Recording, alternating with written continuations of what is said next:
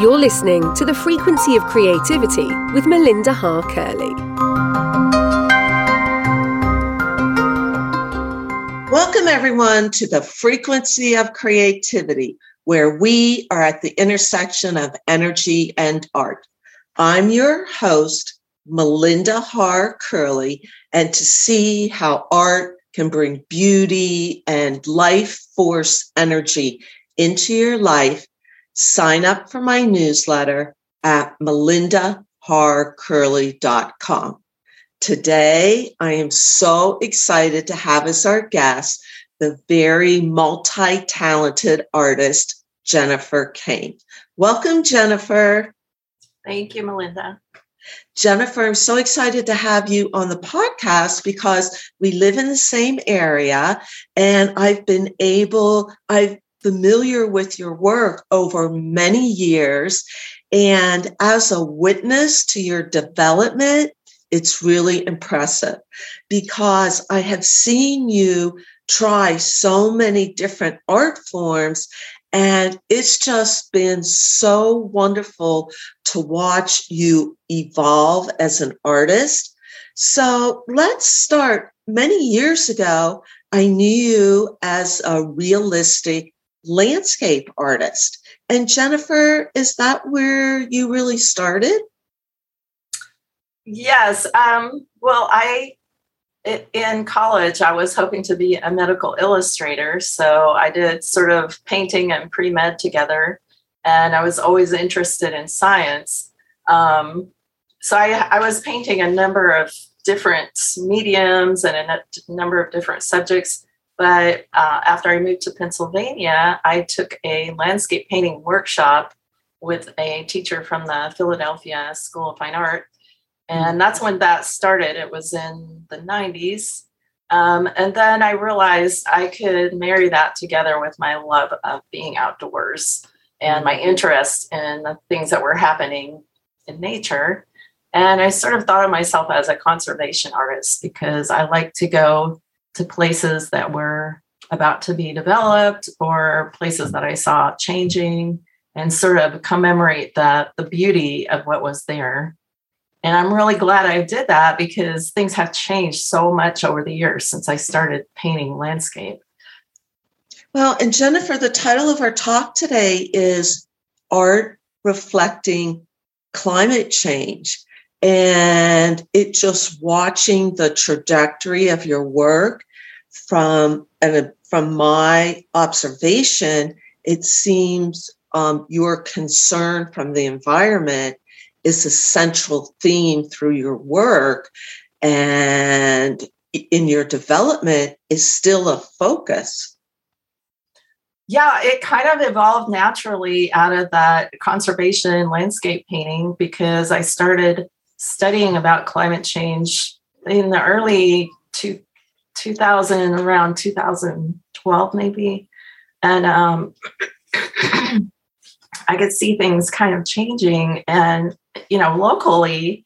And I got interested in the science and I thought, what better place to be to do that? Because my neighbor is Michael Mann and I have access to all these lectures on campus and these groups that are open to the community where they're presenting information. Jennifer, why don't you share with our listeners who Michael Mann is?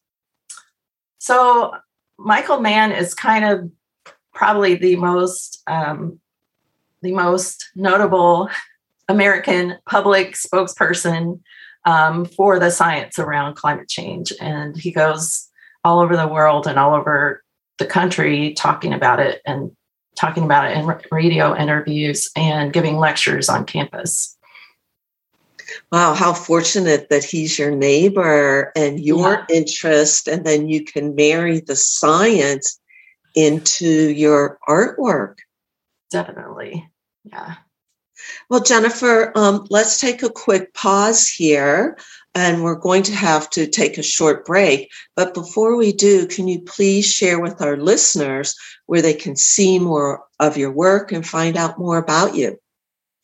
Well, I have a website at jenniferkaneart.com.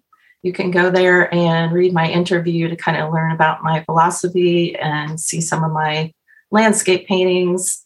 And also this summer, I'm an invited artist at the Central Pennsylvania Festival of the Arts, which will meet in person for the first time in 2 years. So definitely come and check that out this summer. It'll be in July. And for our listeners, that's in State College, Pennsylvania, in the middle of Pennsylvania. And Jennifer, how many visitors do we have during the weekend? Last I read, it was about 120,000 people that come to the show. So it's a quite popular and prestigious arts festival, and to be an invited artist, that's a reflection of a quality of your work. So stay tuned, everyone, and we'll talk so much more about Jennifer's work through her art and her concern about climate change. Thank you for listening to the Superpower Network. If you're ready to transform yourself and transform the world through podcasting, we invite you to join us. We co-create a non-competitive, collaborative environment designed to support you as you step into your greatness. Go now to superpowerexperts.com and click on the Programs tab to get started today. We're back with the frequency of creativity, where we are at the intersection of energy and art. Today, we're talking about art reflecting climate change with Jennifer Kane. So, Jennifer, let's talk about the evolution of your work, because before break, we talked how you started as a realistic landscape painter, and looking at your artwork today, it's hard to see the roots of that. So why don't you talk about, the different art forms that you've explored, and especially the unique work that you're doing today that is just so interesting. Thank you so much. Well, I knew the issue was so complex and it could be a little bit heavy. And I knew I didn't want to do something illustrative. I wanted to somehow capture the feelings that around climate change. And as the work evolved, I realized I was taking the elements of my landscape paintings and I was trying to carry through some of the same tools and techniques. I painted my landscape paintings with a knife, so I brought that over into this abstraction. And I was basically distorting the forms and colors of the landscape to bring into this abstract work.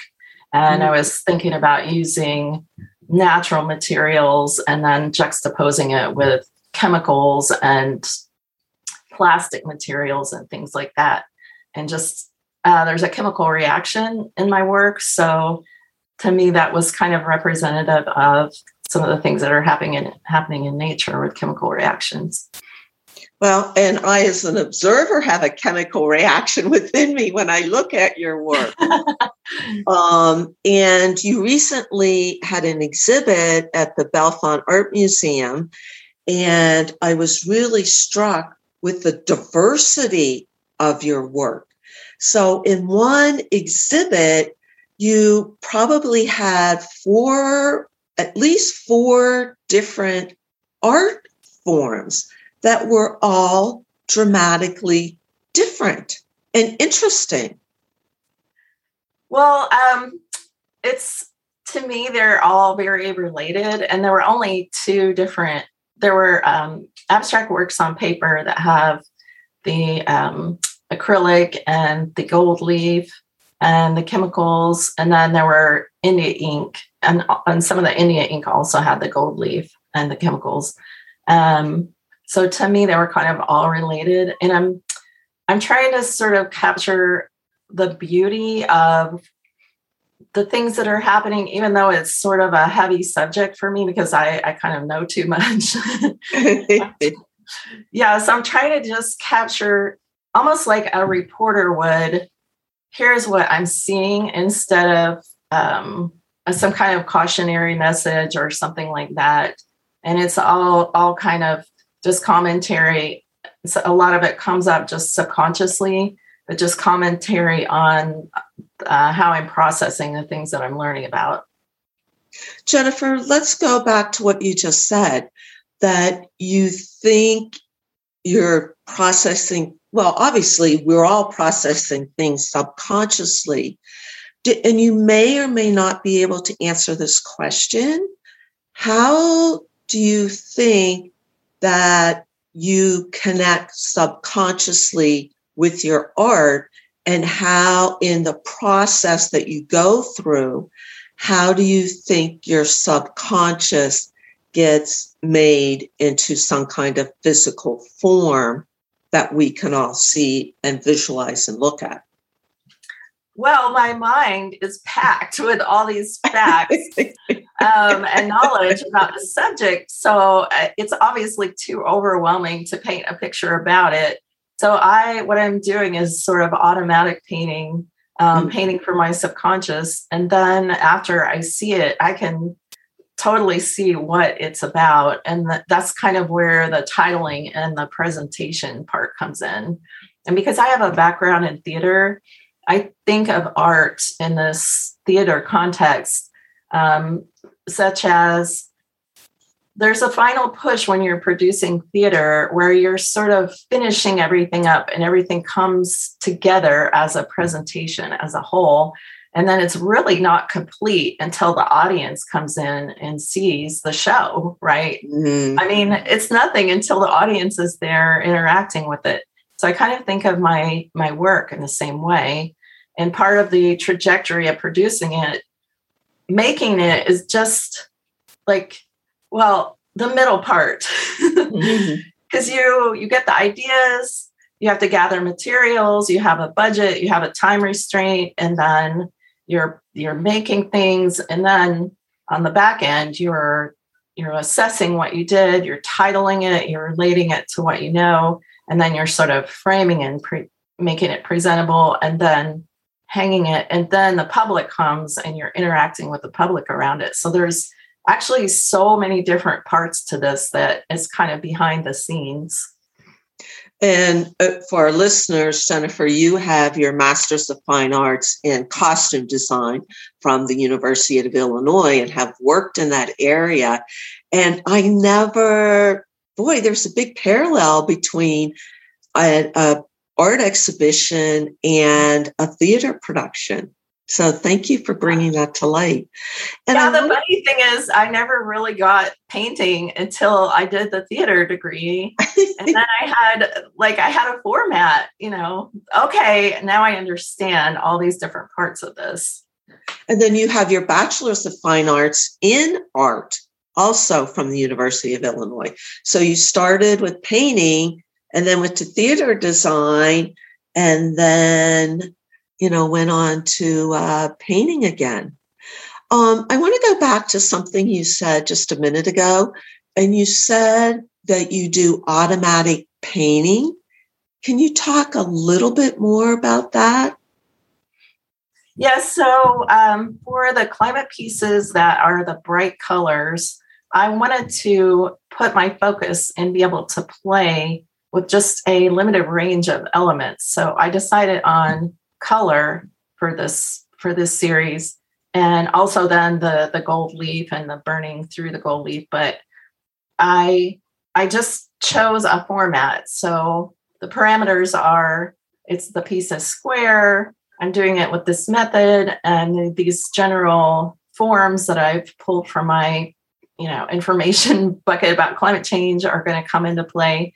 But the main thing that's different about each one is the color. So I would actually keep mixing color until I found a color that really resonated with me and actually made me feel joyful, because I was kind of looking for a contradiction to the weight of all of this. That was just the way that I was processing it.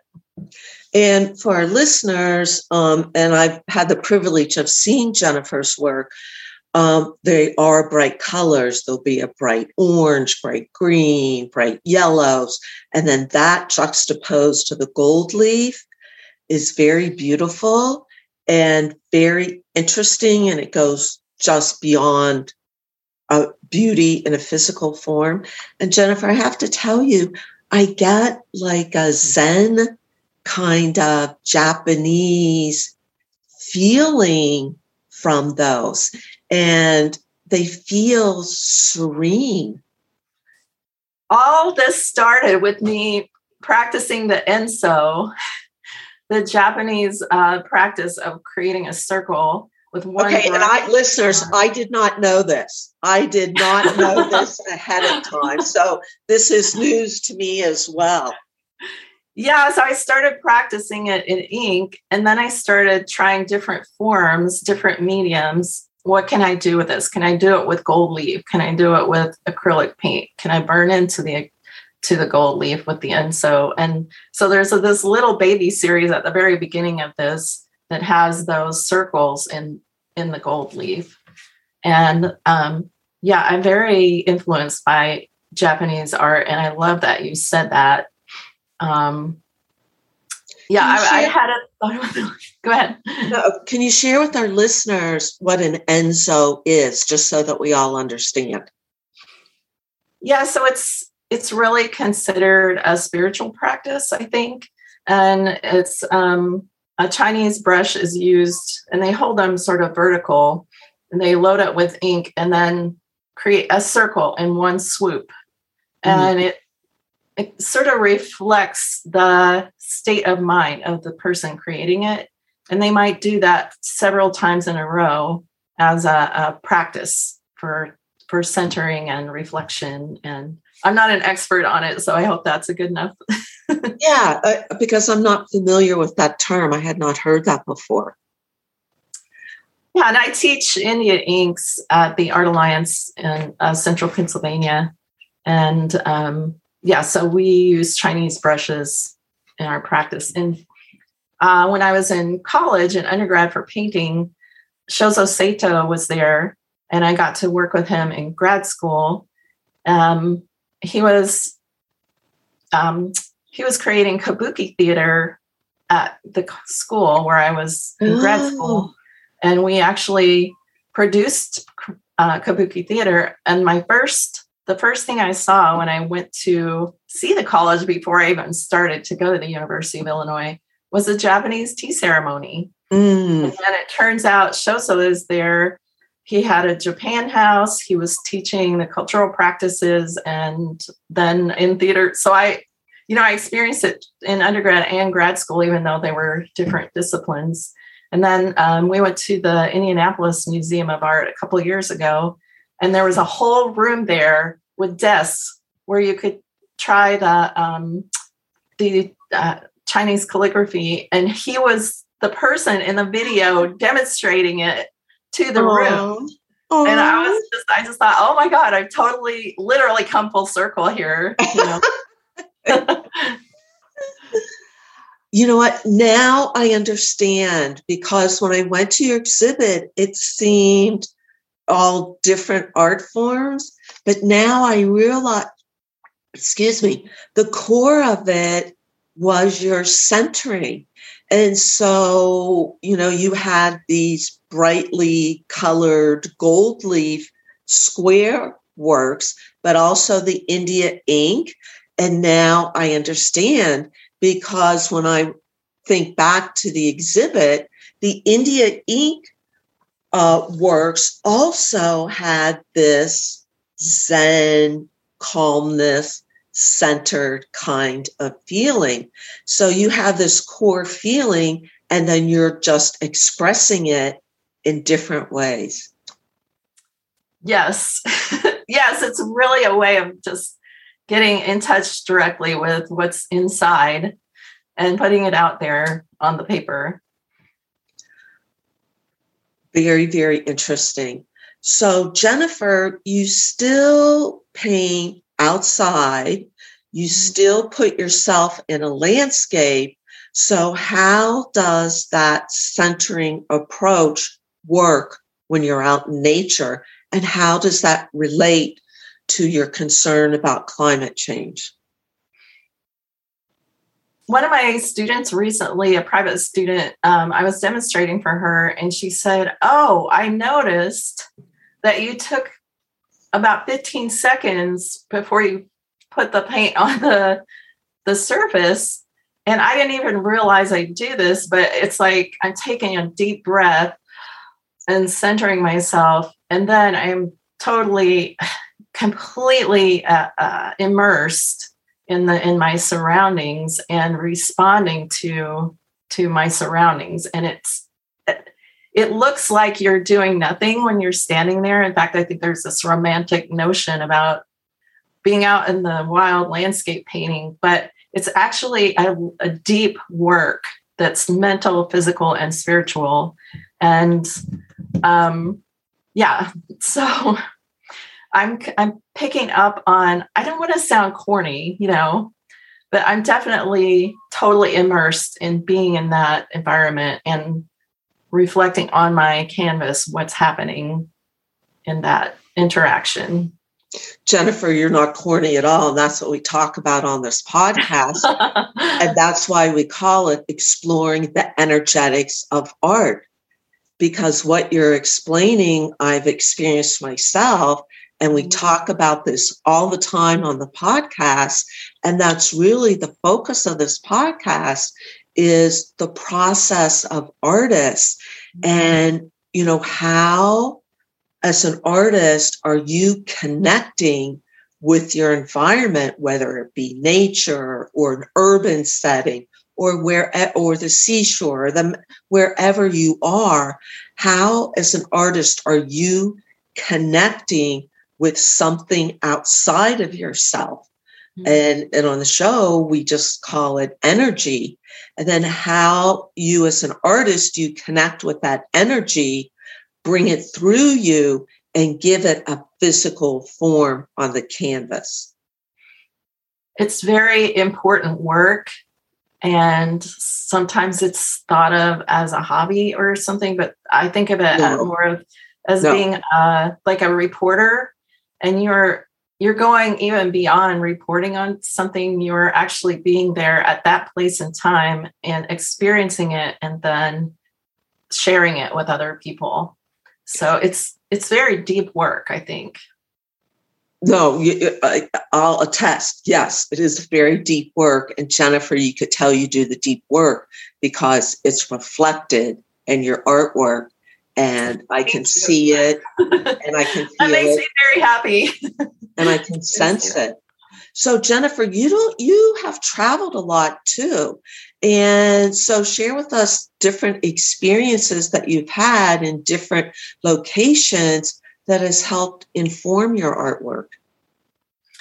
Well, I feel like when you get too comfortable in an environment, like I've spent years making myself comfortable here, but to really find out who you are and experience different parts of yourself, it helps to go to different places, because you then have to survive, thrive, and function with totally different surroundings that aren't of your creating. And it really brings out different parts of you, and I think builds different parts of you. So traveling has been so important to me because I just had a tremendous amount of growth when I went to different places and painted outdoors, started my abstract work, was teaching different people that I'd never met before that are a different culture, and met mentors that are still to this day a large part of my artistic life, and also helped me grow.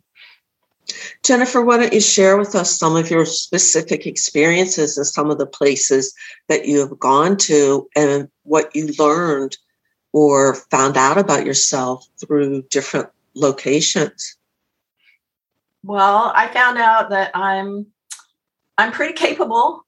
That's obvious, or you wouldn't be on the show. Thanks. I can make reservations. I can get myself places. I can rent a car. I can drive around. I can meet new people.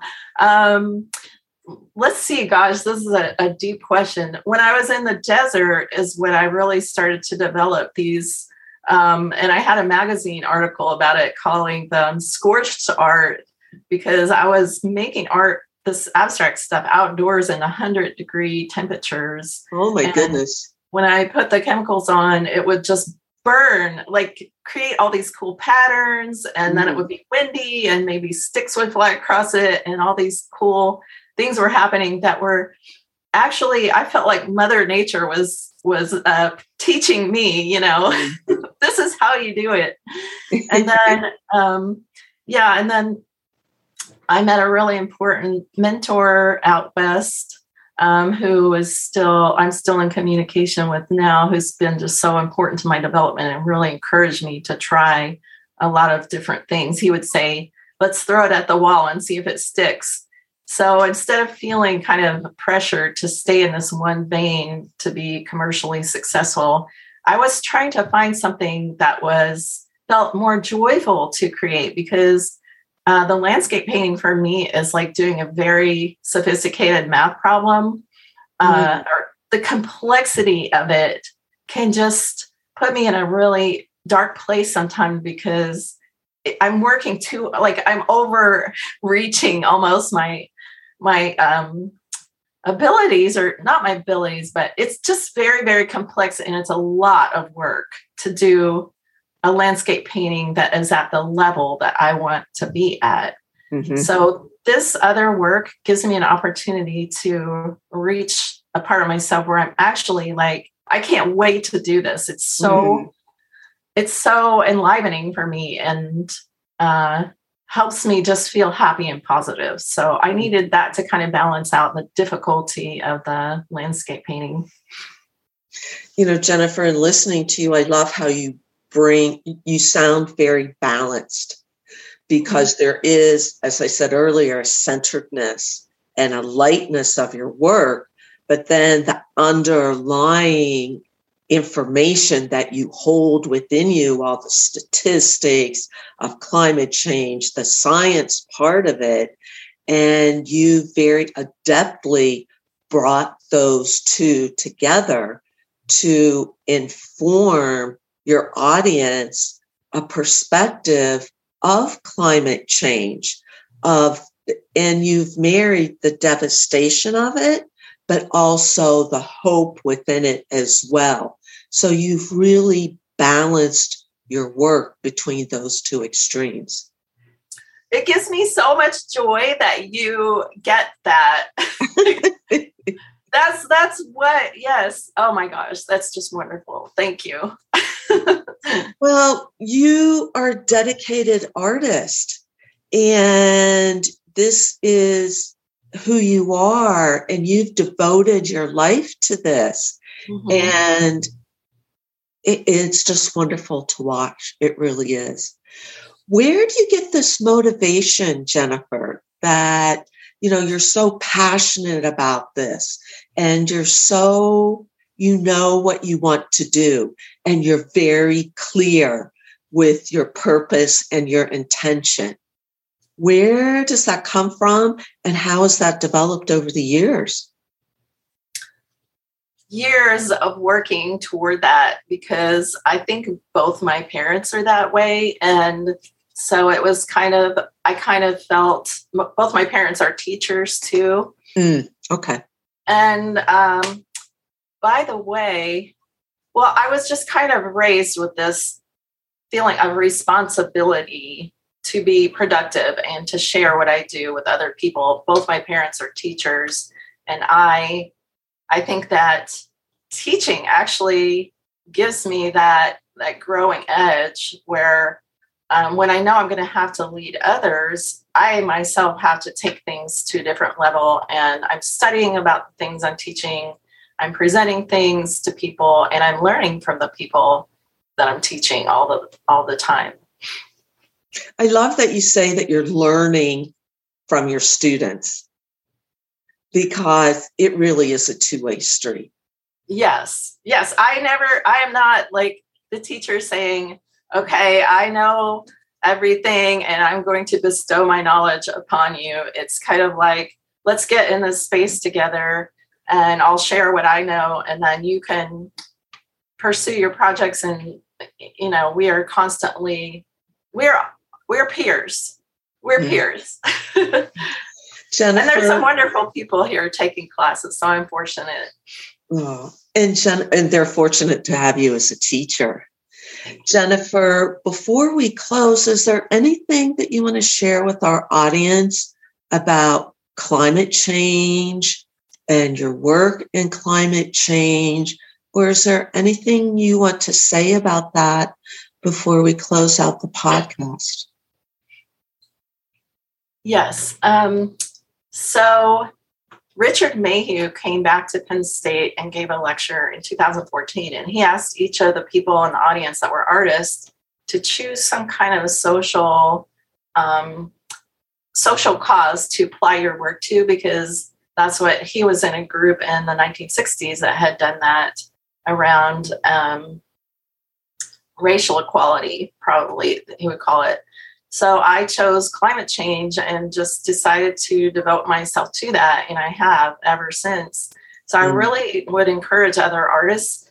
That is another thing that will give you a sense of purpose, because you're able to, even if you don't know everything about it, even if you can't talk about it fluently, you are bringing energy to that subject, and you're communicating with people about it, at the very least visually, and that gives you a really strong sense of purpose. And also, even if you're just throwing a pebble in the water, it's creating waves that reach all the way out to the edge of the pond. Jennifer, that sounds so beautiful. Thank you so much for being with us. Thank you. Yeah. And then before we leave, can you share with our listeners one more time where they can find out more about you and your work? Yes, you can go to my website at jenniferkaneart.com. And you can also see me live at the Central Pennsylvania Festival of the Arts this July. First time in 2 years that will be live, and it's an all outdoor event. And for our listeners, it's July. And for people that are listening from years from now, it's July 2022. Yes, 2022. Jennifer, thank you so much for being with us. I mean, it was just so interesting. And thank you for what you're doing and bringing attention to climate change in a joyful and informative way. Thank you. Thank you, Melinda. And thank you, listeners, for being with us on the Frequency of Creativity, where we are at the intersection of energy and art. And follow Jennifer's advice. Pick a cause that is meaningful to you and focus on that no matter what your work in the world is. Thank you. Thank you for listening to the Superpower Network. Go now to superpowerexperts.com to unlock your superpowers and change your life today.